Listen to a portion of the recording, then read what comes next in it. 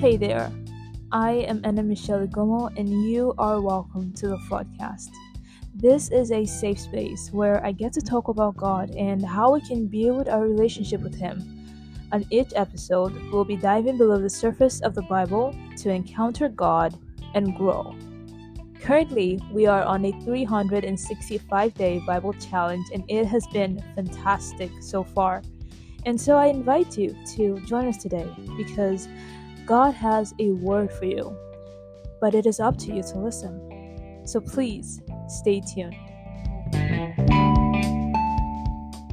Hey guys, welcome back to another amazing episode of the podcast. Today is day 127 of our Bible in Your Challenge, and you are so welcome once again on this amazing journey.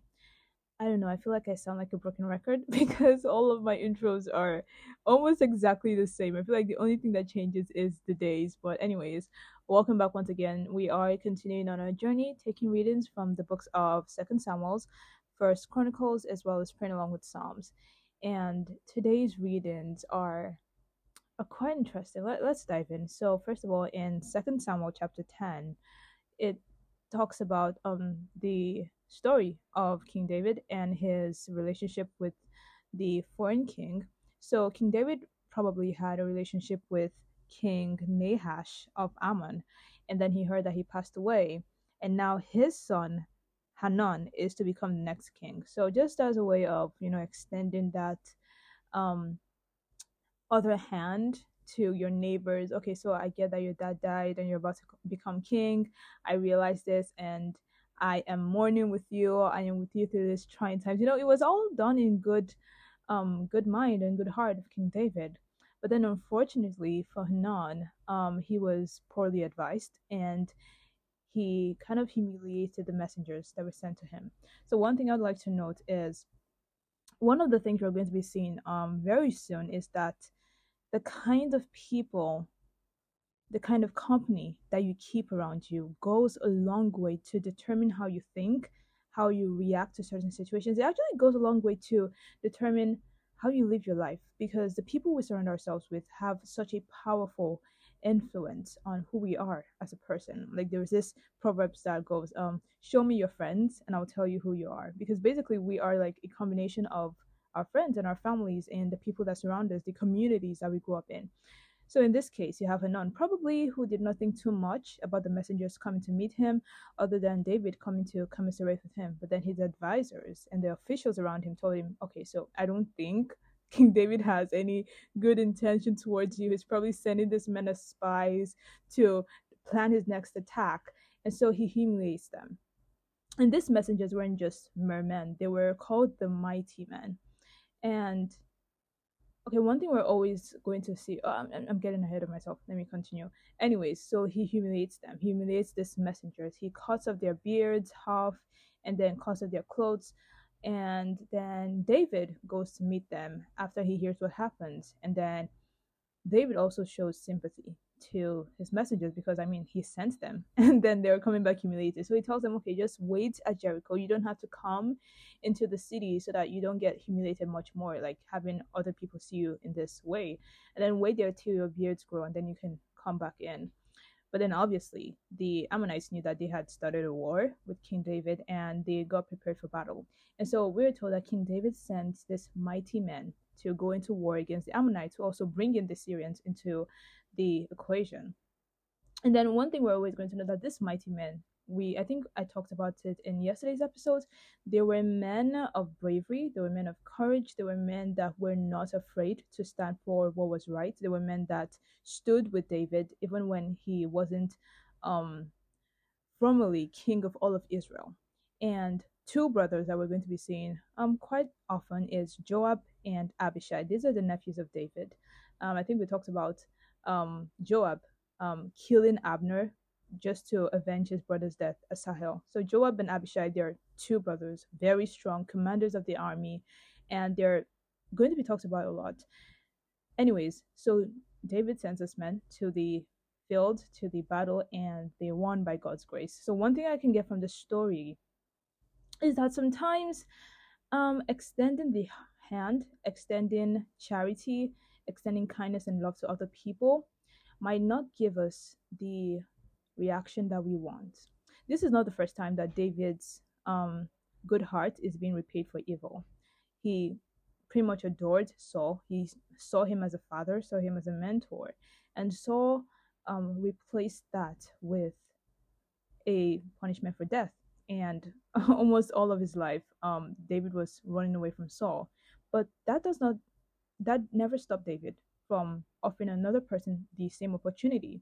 He offered Abner, a commander of Saul, that same opportunity. He offered Mephibosheth, the grandson of Saul, that same opportunity. And here he's offering a foreign king that same opportunity to become friends, to become allies, to have a good relationship. It doesn't always have to be war, it doesn't always have to be hatred or revenge. We can live in peace. And then one thing we're always going to be seeing as we move further through the story of King David is that he also would have so many instances that he extends this hand of love to other people and still gets repaid with evil. So what I'm saying in essence is that for us that might look like the same thing. Sometimes you extend a hand of friendship, extend a hand of mercy and forgiveness to other people, and they forgive you in return. You know, you have that good relationship with them. But other times, people would take that for granted, which is on the good cases. The bad cases that people would take that and use it as an advantage to ruin you. But does this stop us from being Christians, or should it stop us from continuing in the good work that God has called us to know? What it does is that it teaches us that we have been given a grace, and not everyone is fortunate enough to have access to this grace. Not everyone is fortunate enough to be able to forgive, to be able to um, build a relationship with people that are not like you. Some people have been used to revenge, some people have been used to hatred and anger. And when we have that kind of reaction given back to us, when we extend the hand of goodness and of peace, that shouldn't discourage us from chasing peace, because what that does is that then we give them the ability to control our actions, to control our ideologies, and to control our morals. The only person that has that authority to determine what we consider as right or wrong is Jesus. He is our leader. He's our king. He's our good shepherd. Actually, today is Good Shepherd Sunday. Anyways, I think that is really significant because the good shepherd is like that standard of what we are to emulate, right? We are not to look at any other thing. We're to look at him. Jesus extended his hand of love, not just to the disciples, not just to his family or to the people that preached that listened to his gospel, but also to his enemies, also to the people that killed him and nailed him on the cross, also to the people that despised him even while he was suffering for hours on the cross. And that is a very hard lesson to learn, but it is not impossible.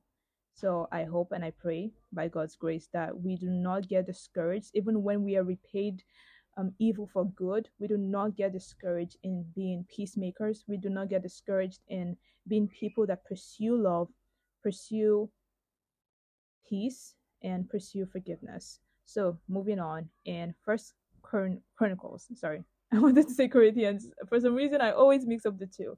So moving on in First Chronicles, it is recounting the story that we have already gone through in Second Samuel, which is when David wanted to transport the Ark of the Covenant to Jerusalem.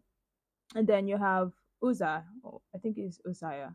Yeah, you have Uzziah being struck dead by God because he touched the Ark of the Covenant. So I've said a brief I said a brief reflection on this in the other episode that I addressed it. But like I said, the Bible is living, the Bible is real. Like you can read a particular verse so many times, and each time you read it, you're always going to find something new. You're always going to find something fresh, and that is just so amazing.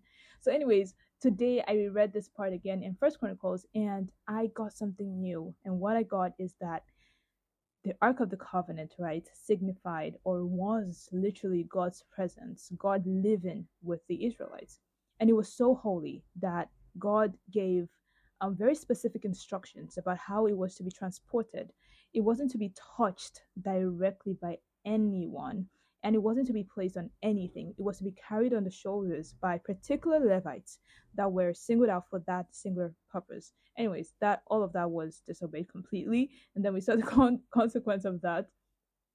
But one thing I can take from this is that when we go to church, we also get to have that same encounter. Like, God never changes. The same God that we are reading about literally in the Old Testament, the God that rains down fire from heaven, the God that opens up the ground, the God that made there to be complete darkness, the God that destroyed the enemies of the Israelites within minutes, is the same God we're talking about even now, even in our time. It's still the same God, and we have to acknowledge and realize that God's holiness has never changed.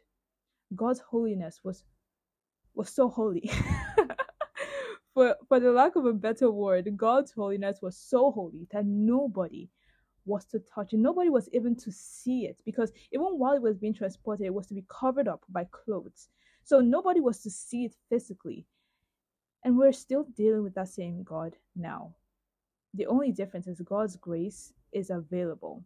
So while in the Old Covenant, in the Old Testament, the people had to stay at a distance to offer their offerings and to worship God, we get to have a direct access to God. But His holiness never changes. And this begs the question: how do we comport ourselves when we get to church? I'm going to spread it out in a bit, but first of all, when we get to church, because we know that God is present in the church. God is present in the Holy Eucharist. God is present in the Holy Mass. God is present in the Blessed Sacrament, body and blood. So, how do we comport ourselves when we find ourselves before Him, before a God that is so holy, a God that is so perfect, the God that is so holy and so perfect? I don't know, for some reason, it annoys me to the core. I get it that some people might be doing it for good reason, some people might be doing it with good intentions, right? But it still doesn't take out from the fact that when you are in church, I don't see any reason why anybody should bring out their phones for any reason to pick a call. To... I know I might be sounding really harsh here, but I just gotta say this. Like, it irks me so much when I see people videoing or taking pictures of their service or their worship in church. And this is literally, it has no boundaries in denominations. I've seen it across everyone in the Christian faith. Like, why? When do we ever stop for a minute and try to imagine what it would be like to have the president of your country, right, sit before you, and you're bringing out your phone, recording your conversation with the president? Like, I mean, first of all, even if you had that in part of your agenda with the meeting with your president, you would definitely have to ask for his permission first. And I really doubt if you're going to get that kind of permission, because, I mean, we're talking about the president here. And then that is just a human being, right? That is just a president. Now we're talking about God, not just God of the physical things, not just God of earth. We're talking about God of the universe, including our solar system, including our planets, including spiritual beings, including all the invisible beings that we have no idea even exist. And then you're coming before this God, and you have the audacity to bring out your phone.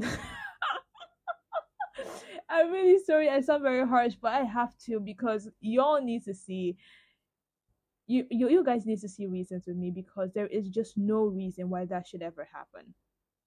I don't think anybody has ever decided to convert to Christianity because of one post that you made on Instagram about you worshiping God in church. I don't think that's how conversion happens. And so we have to come to the understanding that yes, God is loving, God is mercy, God is forgiveness, God has given us such a grace that we can come before Him, even in our sin, and pray to Him and converse with Him. But we shouldn't take that for granted, because God is also holy, and God has standards for how we are to approach Him in prayer and in worship. And we have to respect that. Because one thing that the story of Uzziah taught me was that Uzziah's punishment was physical death. Unfortunately, we don't get to have that anymore. I say unfortunately because I feel like if everyone dropped dead when they did not recognize the holiness of God, if everyone dropped dead when that happened, I feel like it would alert us more. Like we would be more alert about what we're doing, and probably everybody would sit up. But unfortunately, we don't have that anymore. What we have now is a more severe punishment, which is spiritual death. Like you could literally be spiritually dying and have no clue until the end of your life, where there is no coming back from that. And so we have to be very careful about how we comport ourselves in church and before God. And now bringing that to a broader range, like God is not just present only in the church, only in the buildings or the confinements of the church. God is omnipresent, meaning He's present every single place. One thing I kind of visualize to help me understand this is that how can we ever understand God's omnipresence? Well, I don't think there's anywhere that you can go to in this entire universe as a human being that you would not be needing oxygen. Like you could go into the caves, you could go to the depths of the ocean, you could go up in space. You're always going to be in the presence of oxygen because you need that to survive. And I think that can give us a glimpse of the presence of God. Just like oxygen is always going to be present with us wherever we are or wherever we go, as long as we're alive, God is always present with us as well. And so, how do we move about our days fully knowing that God, who is so holy, is present with us? I mean, sometimes when you think about this really deeply, it might put you at the edge of your seat because now every time you have to be doing all of the good things, you have to be doing all of the holy things, you cannot afford to be caught sleeping. And I don't think that's like how we're supposed to look at it, because I mean God knows our heart. He knows that He knows that we are so far from His standards of perfection. But what it does, what we can take from this is that um God's presence is with us, His holiness is with us, and this knowledge should help us guide what we do, what we say, and what we think about through our day. Because we know that at the end of our lives, we're going to give an account for how we live, and we're told that nothing is ever going to be hidden from God. Like you can't hide anything from God. And so knowing that, that should be like a guideline. When you're about to say that thing you shouldn't say, just remember that God is with you and God is holy. When you're about to do that thing that you shouldn't do, just remember that God is with you and God is holy. So rather than put rather than make that always pretend or always be on the edge trying to do everything right, it can also give us peace and solace, because God's presence is not one that brings fear or that brings doubt or pretense. It's one that brings peace and that brings self-control and that brings grace. So we can be rest assured that when we ask God for help on how to pray to Him, on how to approach Him in His holiness, we can be sure that He will answer and hear us. So, anyways, let that be our prayer today, because we are in a relationship with God who is holy. And not just that, we are also called to be as holy as God.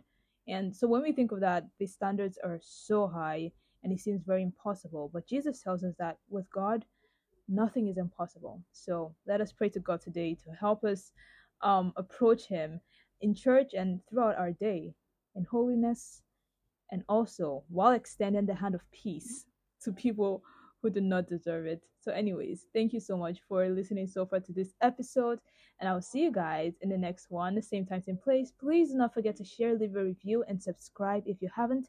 And I hope that you have a splendid day.